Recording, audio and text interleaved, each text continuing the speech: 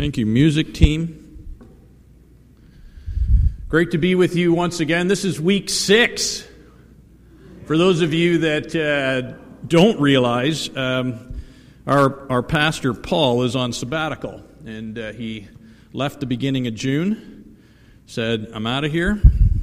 And we said, okay, that's great. Enjoy your time. He's back the end of September, and so he'll be back. No need to panic.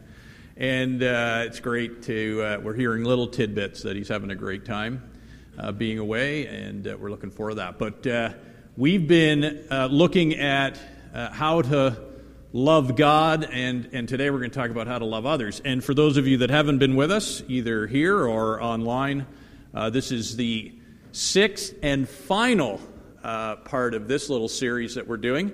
And we've been studying Mark 12, 29 to 31. There is a little note, handout, booklet if you want. I think there's some still out in the foyer.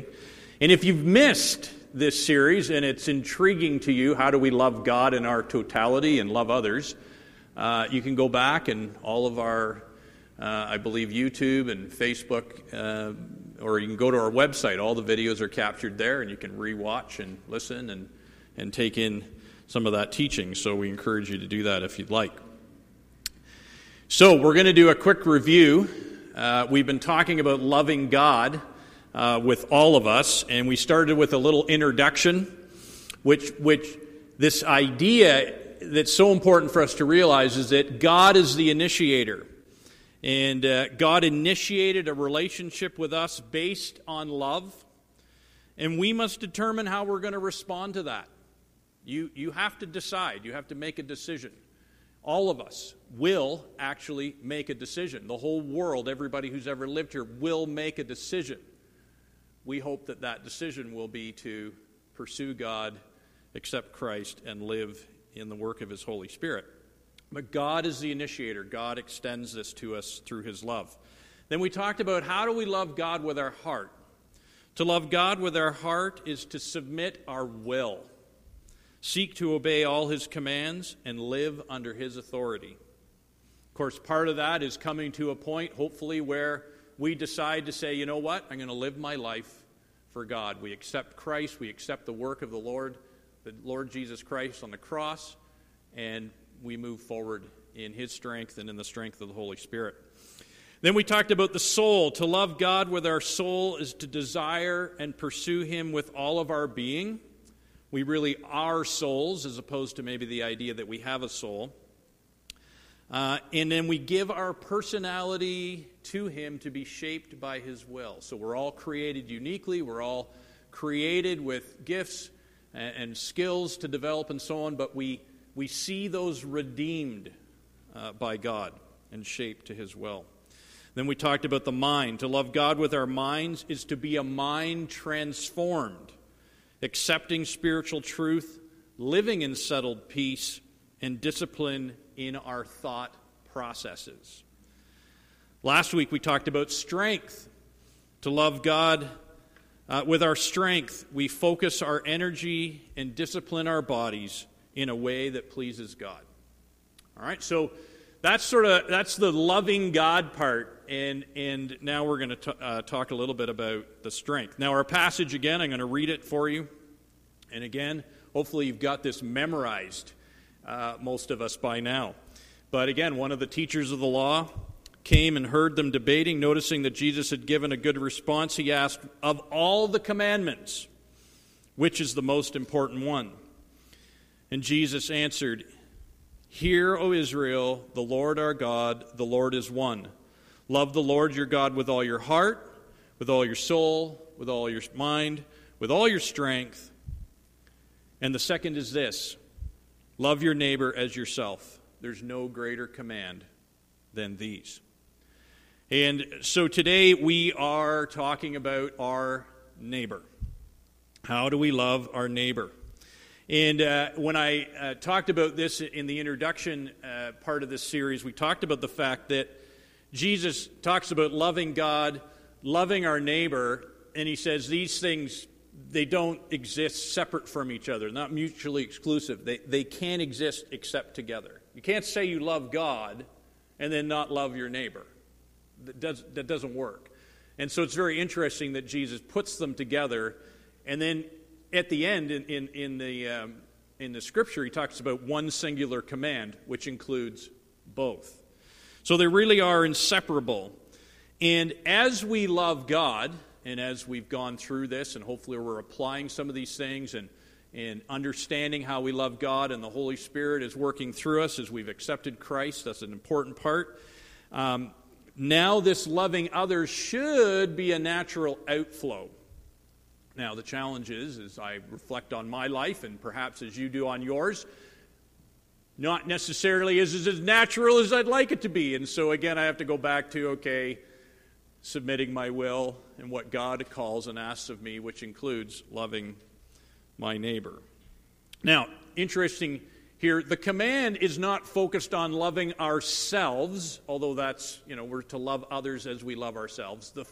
The focus of the command is loving others, and our loving ourselves is sort of that comparative value that we're to use, because hopefully we understand that in context and all that we do for ourselves and would do for ourselves, and that is to be extended to others. So it's not this idea that, first I'm going to really love myself, and I'm going to really be selfish, and I'm going to really put it on me. I'm just going to love me. And then somehow others will get loved, sort of somehow. That's not what Jesus is saying. This is a comparative value, how you love yourself, but the command is to love others. The command is to love others. And that's what's important. So, our sermon in a sentence this morning. As a result of our growing love for God, the natural next step is to love others, including those difficult to love, and demonstrate a love of compassion and service to others. So, we actually aren't going to spend a lot of time this morning talking about how to love those that are easy to love. We're not going to spend a lot of time talking about how to love those that we like and that like us. That's not where we're going to focus this morning, because for most of us, that's not our challenge. We know it's easy to love people that think we're great, right? You're great. I like you, right? That's just, natural, right? So that's not going to be the focus this morning. Certainly we need to love those that are very easy to love. Absolutely, we need to do that. But we also need to love those that perhaps are more difficult for us to love, because we have different points of view. We have different backgrounds. We have different understandings. We have a different, whatever we have, perspective on life, faith, theology, the world, all of that stuff, whatever it is, or just people that are actually trying to sabotage us or are, in a sense, harming us. Well, we still need to love them as well, and we're going to talk a little bit about those. So we're going to focus on that as we delve into this. So the first point this morning we're going to talk about is we need to have mercy on those in need. Now, need could be anything. People are in a state of desperation, are perhaps struggling, could be anything from depression to anxiety to whatever those challenges are that we have in life. It could be financial need. It could be relational need. They're just in a difficult relationship and they need some help, some mercy. I don't know what it is, but whatever the need is, it all counts. And we need to have mercy for those in need. In Matthew 9:9-13, this is what it says. As Jesus went on from there, he saw a man named Matthew sitting at a tax collector's booth. "Follow me," he told him, and Matthew got up and followed him. And while Jesus was having dinner at Matthew's house, many tax collectors and sinners came and ate with them. And his disciples, with him and his disciples, pardon me. When the Pharisees saw this, they asked his disciples, "Why does your teacher eat with tax collectors and sinners?" On hearing this, Jesus said, "It is not the healthy who need a doctor, but the sick. But go and learn what this means. I desire mercy, not sacrifice.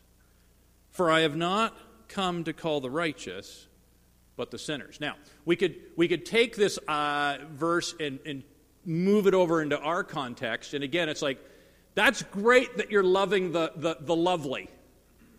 Keep going. But don't forget, I desire mercy here. I want to see you love those that require mercy. I want to see you love those that aren't maybe easy for you to love for all those various reasons. And mercy really is at the core of loving others. We need to see them with the eyes of mercy.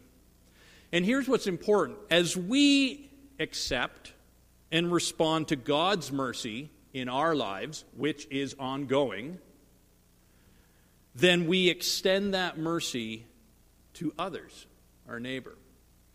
I used to do this fun thing with kids at camp. We'd talk about forgiveness or mercy.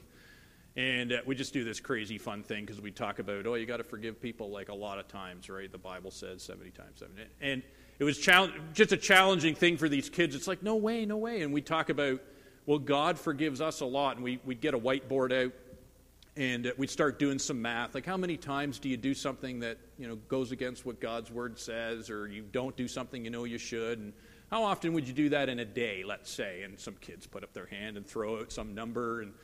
And so we'd go through that, and then we'd start applying the math, right? Okay, so how many days in a week? How many weeks in a month? How many months in a year? And what's the average lifespan? And we'd do the whole math, and it was a very big number. I'd have some kid with a little calculator, punching it in. Okay, write the number. I don't know how to write 16 million, and that's okay. And it was like, this is what God does for us in extending mercy, ongoing, our whole lives. And as we start to grapple with that understanding of what God has done for us, it's incredible, because then we start to have the perspectives like, wow, I need to share and extend that to others. It's also important that Jesus sets here some priority in terms of that people are our priority. People are our priority, not our religious acts. Not the things that sometimes I or you somehow put ahead of helping or being merciful to other people in the name of Christianity or in the name of church or in the name of God or serving Him. People are to be a priority. And we bring hope to people. That's extending mercy. And this is more important than being religious. And this is what Jesus says. You guys are all about the rules. You're going to follow a rule and let people just be without mercy. You're going to let people be without hope. That's wrong. Wrong. We love God with all of us, and through loving others. It's important. And the religious acts that we do, the behaviors that we do, the practices that we do, should be a means to those ends, not the ends in itself. We don't come to church and sing the songs because we can check that off the list. We do that because we want to show our love for God. And we don't behave certain ways or extend mercy or donate to charity just so we can check that off. That's a means to an end, to be merciful to people, to show our love for God and our love for others. And don't ever just get to I just got to check the boxes and feel good about that. We actually need to be doing meaningful love towards God and meaningful love towards others. All right, well, who is our neighbor? And of course, a lot of us are very familiar with this passage. I'm going to share with you Luke 10, 25 to 29. And this is what it says. On one occasion, an expert in the law stood up to test Jesus. You got to love, these guys are always testing Jesus. He's like, bring it on. What must I do to inherit eternal life? Well, what is written in the law? He replied. How do you read it? And he answered. And it's interesting because he answers with our passage that we've been studying. Love the Lord your God with all your heart, with all your soul, with all your strength, with all your mind, and love your neighbor as yourself. And Jesus says, you have answered correctly. Do this and you will live. But he wanted to justify himself, so he asked Jesus, and who is my neighbor? And in reply, Jesus tells this story. Now, Jesus doesn't tell a story, to go back to sort of the intro here, of somebody that's real easy to love. Oh yeah, here's a person real easy to love, and they're your neighbor. And they are, but this is also your neighbor. A man was going from Jerusalem to Jericho when he was attacked by robbers. They stripped him of his clothes, beat him, and went away, leaving him half dead. A priest happened to be going down the same road, and when he saw the man, he passed by on the other side. So too, a Levite, when he came to the place and saw him, passed by on the other side. But a Samaritan, as he traveled, came to where the man was, and when he saw him, he took pity on him, extended mercy. He went to him, bandaged his wounds, pouring out oil and wine, and then he put the man on his own donkey, brought him to an inn, and took care of him. The next day he took out 2 denarii and gave them to the innkeeper. He said, "Look after him, and when I return, I will reimburse you for any extra expense you may have." I can imagine Jesus coming up with these stories. He's just like, "Oh, thank you for asking me that. Here's a great story."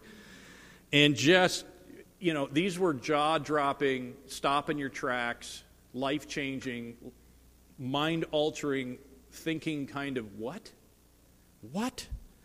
And this interaction between Jesus and the teacher of the law is to determine, is there some discrimination that I can use so that I don't have to love everybody? Just most people.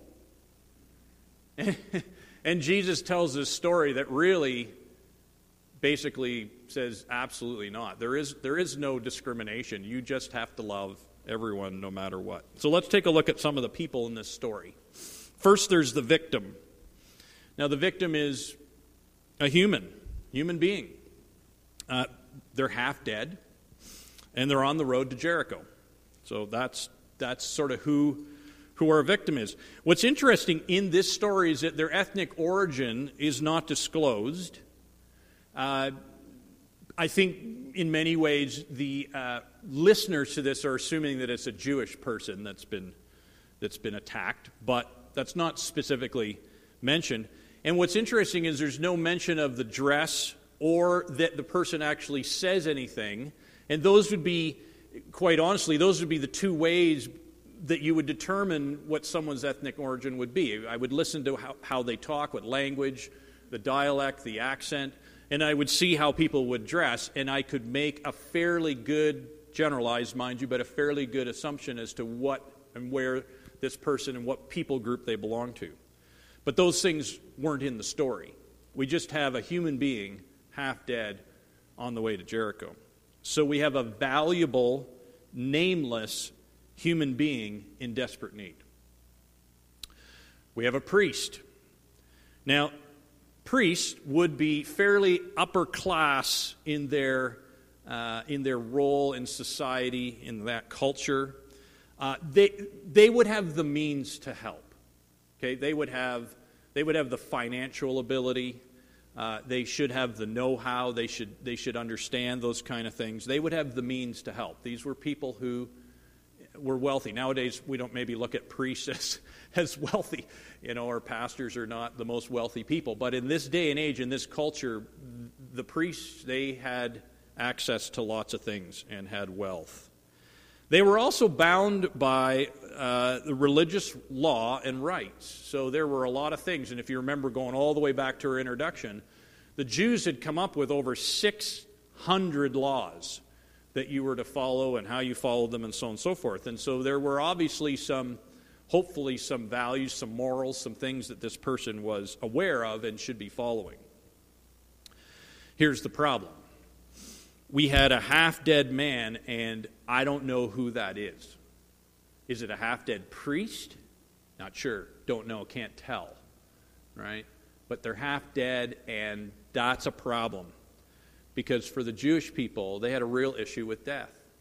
And if you know anything about some of that, this idea of death or someone who they were fairly sure was going to die, this was the issue with leprosy, is that they were all outcast and put out because that was all associated with death, and you couldn't touch something that was dead, and there were a lot of rules and rituals around that. And so this idea that they're half dead or mostly dead was a challenge, and they could become unclean in trying to help them. And the importance of ritual purity was more important than what that and what those rites and what those rules were established for. Going back to the mercy, people are more important than these rites and rituals which were created and are a means that we're supposed to be helping and being merciful to people. So he makes a decision and moves to the other side. Doesn't help that person. The love for that neighbor was conditional. It was conditional. And that's a huge challenge, and we're going to see this conditional. Jesus, it's unconditional. His love towards us is unconditional. Our love towards others, unconditional. It's going to get worse. You'll see in a minute, but we'll get to that in a few minutes. The next person in our story is the Levite. The Levite would be responsible for the upkeep of the temple, certainly would be very aware of rituals and laws and the important things that God was trying to teach and bring to the people. Not to the same degree as the priest, mind you, but for similar reasons to the priest, moved to the other side. I just don't know, and I just can't get involved with that. It's messy, or I might become unclean. And so helping the person took a lesser priority to following this rite or what have you. And so, again, we see a conditional love. Then we have the Good Samaritan, which Jesus just throws us in here, and for those of you that don't know, there was a long-standing hatred on the part of the Jews towards the Samaritans. Samaritans were half-breeds, so they weren't pure, and this resulted in mixed relationships between the Jews and the conquering Assyrians in history prior to this. And what's interesting is that Jesus sets this character in our story as the representation of righteousness, as the representation of what you should do or what is right. And it's very interesting. And for the people listening to this story, they would not view this person as religious, but they would have viewed this person as irreligious. Completely, that person is a heathen, that person's an outsider, that person, they're not living their life for God and living their life rightly like we are.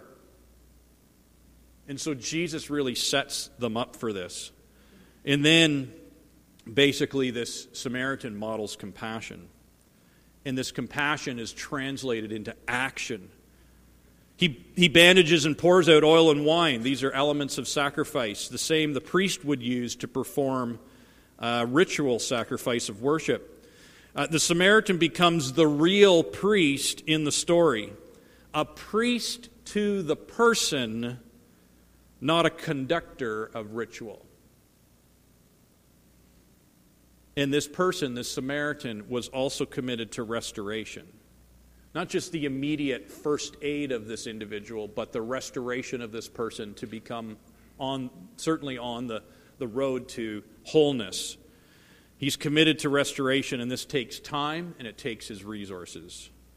Here we see unconditional love and effort to do the initial extension of mercy and restoration ministry. Well, we see really in this story the example of the Samaritan as the example of Jesus.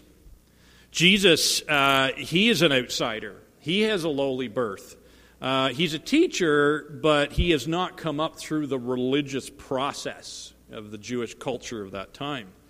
He's not constrained by the laws that separate the religious from the people, and so he's all about people and how the religious laws and these things apply to loving people. He pours out, the pouring out of his own blood on the cross is like the pouring out of the oil and wine in our story. We see Jesus' life where he's not liked. He's even hated. He's an outsider on the part of the Jews, like a Samaritan.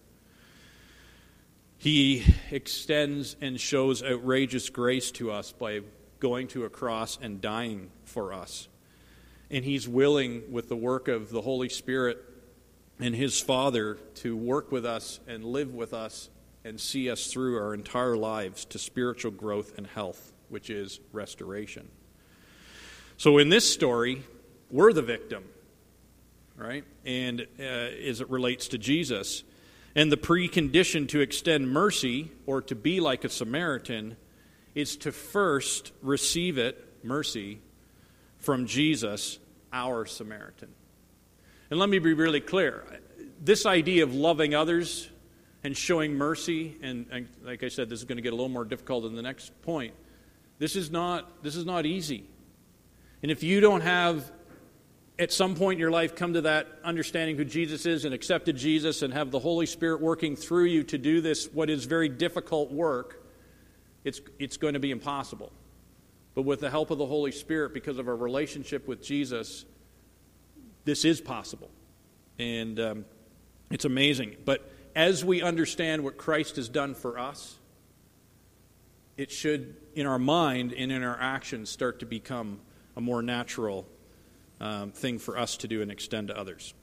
Okay, our second thing this morning. So we've talked about showing mercy. Second thing this morning, love those who do you harm. Oh, rats. Matthew 5:38-44 says this. You have heard that it was said, an eye for an eye and a tooth for a tooth. But I tell you, do not resist an evil person. If anyone slaps you on the right cheek, turn them the other cheek also. And if anyone wants to sue you and take your shirt, hand over your coat as well. And if anyone forces you to go 1 mile, go with them 2 miles. Give the one who asks you, and do not turn away from the one who wants to borrow from you. You have heard it said, love your neighbor and hate your enemy. But I tell you, love your enemies and pray for those who persecute you. Oh, man. Thanks, Jesus. And this is a challenge. Like, okay, there's those that need mercy that aren't like us and aren't, maybe that easy to love. And then there are those that are out to get us or doing harm towards us, and we're supposed to love them too. That's what he says. How far do we stretch this? What do? We extend mercy, but Jesus calls us further down this path to love those who would do harm. Now, let's look at this passage, because there's a lot in here that's like, what does this mean? This idea of do not resist an evil person kind of is sort of the overarching theme here. And it seems a little absurd. Like if someone's trying to do you harm, our natural reaction is to do harm back. But it's interesting because Jesus sets up a few things. And the first thing here to talk about is the law of just retribution. So this idea of an eye for an eye, we've heard that term before. What Jesus was putting forward here as we relate to those that do harm and so on and so forth is he was trying to limit the escalation of revenge. All right, so this idea that we go around poking each other's eyes out isn't specifically what's sort of dealt with here, but the idea that if someone does something to you, our natural reaction is like, oh yeah? You wait, I'm going to get you back, and I'm going to get you back tenfold, right? Or twice as bad, or I'm going to, and Jesus says, hold on a minute here. Someone does harm to us, there needs to be a just retribution there. And so this started to set out for the Jewish people anyways, this idea of community law and justice that didn't escalate. And tried to say, okay, hold on here, there needs to be a just response. This idea of do not resist, the original would indicate that we do not violently resist. Do not strike back in kind. Do not give blow for blow. We do not use the same means or ways of dealing with those who intend to do us harm. We have a different response than what we're receiving. Now, the idea is that we want to respond in kind or even greater, right? That's a real challenge that we have to be careful with. We want to just come right back at them with whatever they're delivering us, right? But Jesus says, no, we want to deal with them differently. And the issue is not resisting evil. Okay, evil's out there, we need to resist evil, but how we resist evil. And in the world, there's two main approaches. There's a passivity approach, which is flight, we run away from things, or a violent resistance, which is a fight. But Jesus offers a third way, where we don't run away, and we don't necessarily have a violent response, but some other responses. A non-violent, loving restraint that does not use the same means or sink to the level that the evildoer is using. And Jesus uses three illustrations of non-violent responses that we can use in principle that allow the victim to gain control, affirm the dignity and worth of the perpetrator, and provide an opportunity for redemption. Yeah, even those that want to do harm towards us are deserving of redemption. And we can go to other scripture that talks about the fact that we're to be ministers of reconciliation between God and man. And it's an important part of what we do. And so how do we do that when people are against us? Okay, turn the other cheek. At first glance, this seems like we're to take a hit and then take another, and so on. And this is not about a fist fight. Jesus is not advocating letting someone pummel us to the ground. The context here is the example of a slap with the back of the hand, mostly, in this case, to demean or to degrade or put the person in their place. So this was a very common practice, to slap someone for whatever reason, to degrade, demean, put them in their place. Turning the other cheek, instead of just slinking off in silence and agreeing with the oppressor, and instead we take the initiative to turn the other cheek, and that would let the offender know that the blow did not have its intended effect. Try again. I deny you the right to humiliate me. Okay, you can hit me, but you're not going to humiliate me. I do not feel the same way about me as you do. Okay, you mean to degrade and to put me down and put me in my place, but I don't believe that's the case in terms of how that works. And as well, presenting the other cheek was a way of exposing the shame of the oppressor's deed. And so sometimes we've seen some movies maybe where someone, you can just see they're being so unjustly punished. And as they stand up to that punishment, you start to see those who are watching in the background start to turn from, yes, they did something wrong, but now this is turning into just someone's just trying to go beyond what's just. And that's a problem.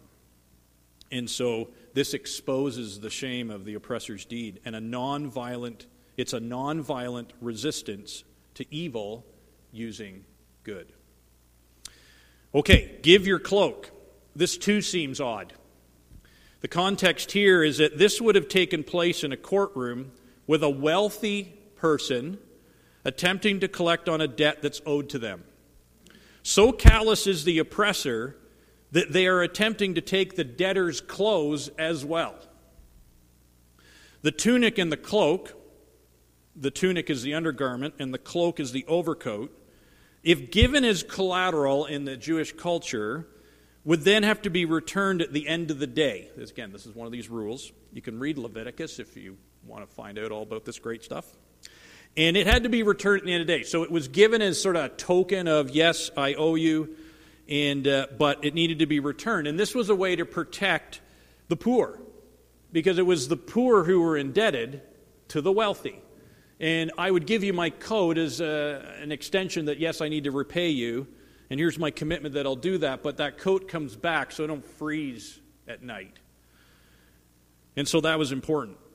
To gain control and reveal the dishonor of the powerful. So when people are powerful and going beyond, they're being unjust in their approach. Someone who's wealthy that doesn't even need the debt repaid in some cases, just oppressing someone that is in need of mercy, it would go, if you would go beyond in terms of, okay, here's my cloak too, it again would expose the shameful thing that's being asked. This act provides context for someone to see what they have become. Money that they don't need has become more important than the well-being of people. And so if you can imagine this scene where you have someone who's so wealthy and has so much, and they are just going and oppressing, and that person says, you know what, I owe you, here it is, and by the way, here's this. And hopefully that would show that this person's like, what? And everybody around would see them exposed that you're being unjust here. But it's a nonviolent resistance to evil using good. Going the extra mile. Context here is the occupying Roman army had a law that a soldier could demand a Jew to carry their pack, which were very heavy, 1 mile. How then could the conscripts take the initiative and declare and preserve their dignity?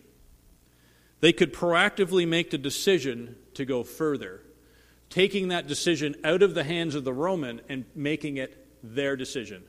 I'll take your pack a mile, and I'm going to add to that, and I'm going to decide to take it further. And the response to this was profound. And as people did this, many a Roman soldier would be like, no, you're done. No, I'm making this decision to do this, to serve you, my enemy. Again, a non-violent resistance to evil using good. All of this, interestingly enough, foreshadows the cross.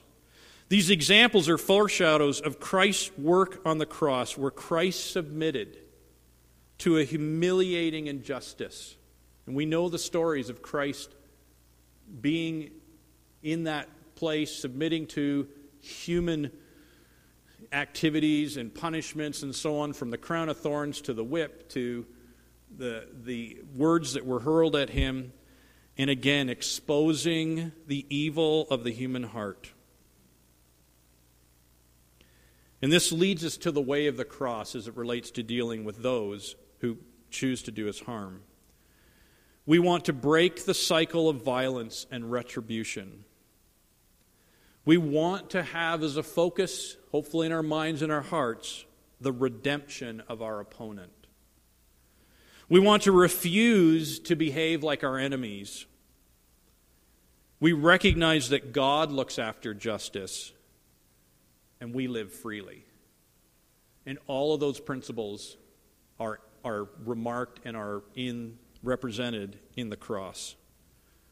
Breaking the cycle of violence and retribution, redemption of the opponent. Christ is there saying, just forgive them, they don't know what they're doing. Refuse to behave like our enemies. God looks after justice, and we live freely. Okay, we got to wrap up here.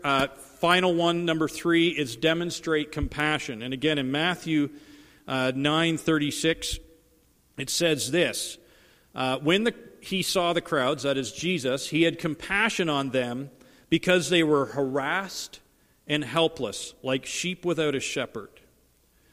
We are called to have compassion on others. What does this include? What is the example of Jesus? Well, first thing, sympathy. Sympathy is this ability to identify. Are we willing to get a sense of someone else's circumstance? It will mean suspending judgment. We talked about that in the mind. And assuming the best about them, even giving them the benefit of the doubt. Giving them the benefit of the doubt is this state of accepting someone or something as being honest and deserving of our trust, even though there might be some doubts. They may be lying, but we're going to give them the benefit of the doubt and accept what they say for now. And so sympathy is going to require us to set those things aside and focus on the person. What is their need? What do they need mercy for? In the same way, we have this idea of outrage. Now, this is not outrage that's uncontrolled, but righteous outrage towards circumstances that have diminished someone's life Are we outraged by the depravity of sin? Are we outraged when we see the things that go on in our society that are harming people? This is not the way it's supposed to be. And are we someone that looks and says, this is not the way it's supposed to be, and I want to do something about it? How do we respond? And we don't respond violently. We don't respond oppressively. We don't attack people. We just covered that in the point before. We do it in a nonviolent and in a way that looks to redemption as our ultimate goal for whatever it is that's going on. And then brokenness to compassion. So as we're broken, as we have sympathy and that breaks our heart, as we have outrage towards what's going on in our society or in our circumstances or in other people's circumstances, does that break us to the point where we have compassion? And do we respond to those things? And so hopefully that is part of having compassion for others, is that we get to a point of brokenness and then we act in that. So our core truth this morning, Jesus has made our love for our neighbor inseparable from our love for God. We cannot say we love God if we do not love our neighbor. And our neighbor is anyone who is in need of mercy, and our neighbor extends to those who would do us harm. We are to extend mercy, forgiveness, even absorb injustice. And our compassion is to include a loving response to our enemies and a loving resistance to the forces of evil. Our memory verse this morning, John 13:34-35. A new command I give to you, love one another. As I have loved you, so you must love one another. By this, everyone will know that you are my disciples, if you love one another. Not just the easy to love, but everyone, unconditionally. As believers, as disciples, as Christians, we should be known by our unconditional love for those around us. Some questions for reflection. Am I willing to see people through the eyes of Christ? Am I willing to see them in a way that Christ sees them, the need of redemption? They need mercy, and even those that are perhaps combative towards us. Who do I need to extend compassion to, maybe even this week? Perhaps someone's in your path, in your circle, in some way that you need to extend some compassion. And for whom will I pray that God will give me a love for them despite their treatment of me? A final thought as we wrap up this series and kind of bring this to a close. We are called to connect head and heart, faith and works, love for God and love for our neighbor. And Jesus' words in the essential commandment take us to the very core of life is about. He tells us to be laser focused in our continuous growth in loving Him with all our heart, with all our soul, with all our mind, and with all our strength, so that we can love our neighbor and even our enemies who are in need of mercy. And finally, to wrap up our time and read this one last time. The most important one, answered Jesus, is this. Hear, O Israel, the Lord our God, the Lord is one. Love the Lord your God with all your heart, with all your soul, with all your mind, and with all your strength. The second is this. Love your neighbor as yourself. There is no greater command than these. Let's pray. Father, we thank you for your word. We thank you for the Lord Jesus and how we see Jesus interacting with the people of the day and the culture. And Father, it's jaw-dropping to see his response, to see what he's calling us to as it relates to loving those around us. And so, Father, we first recognize that you loved us and have given incredible mercy and continue to do that our whole lives.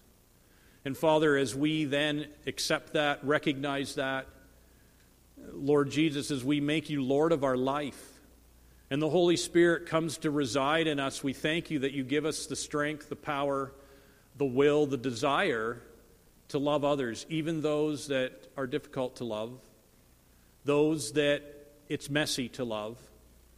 And Father, we thank you that you equip us and go with us. And Father, may at the center of all of this always be the fact that we want to see people redeemed. We want to see them come to know and understand what we have come to know and understand, that you love us and you want to be in relationship with us and you want to restore us. Father, may that just guide us. May that drive us. May that be the mission of our lives as we interact with those around us and extend the love that you have shown to us to them. In Jesus' name, amen.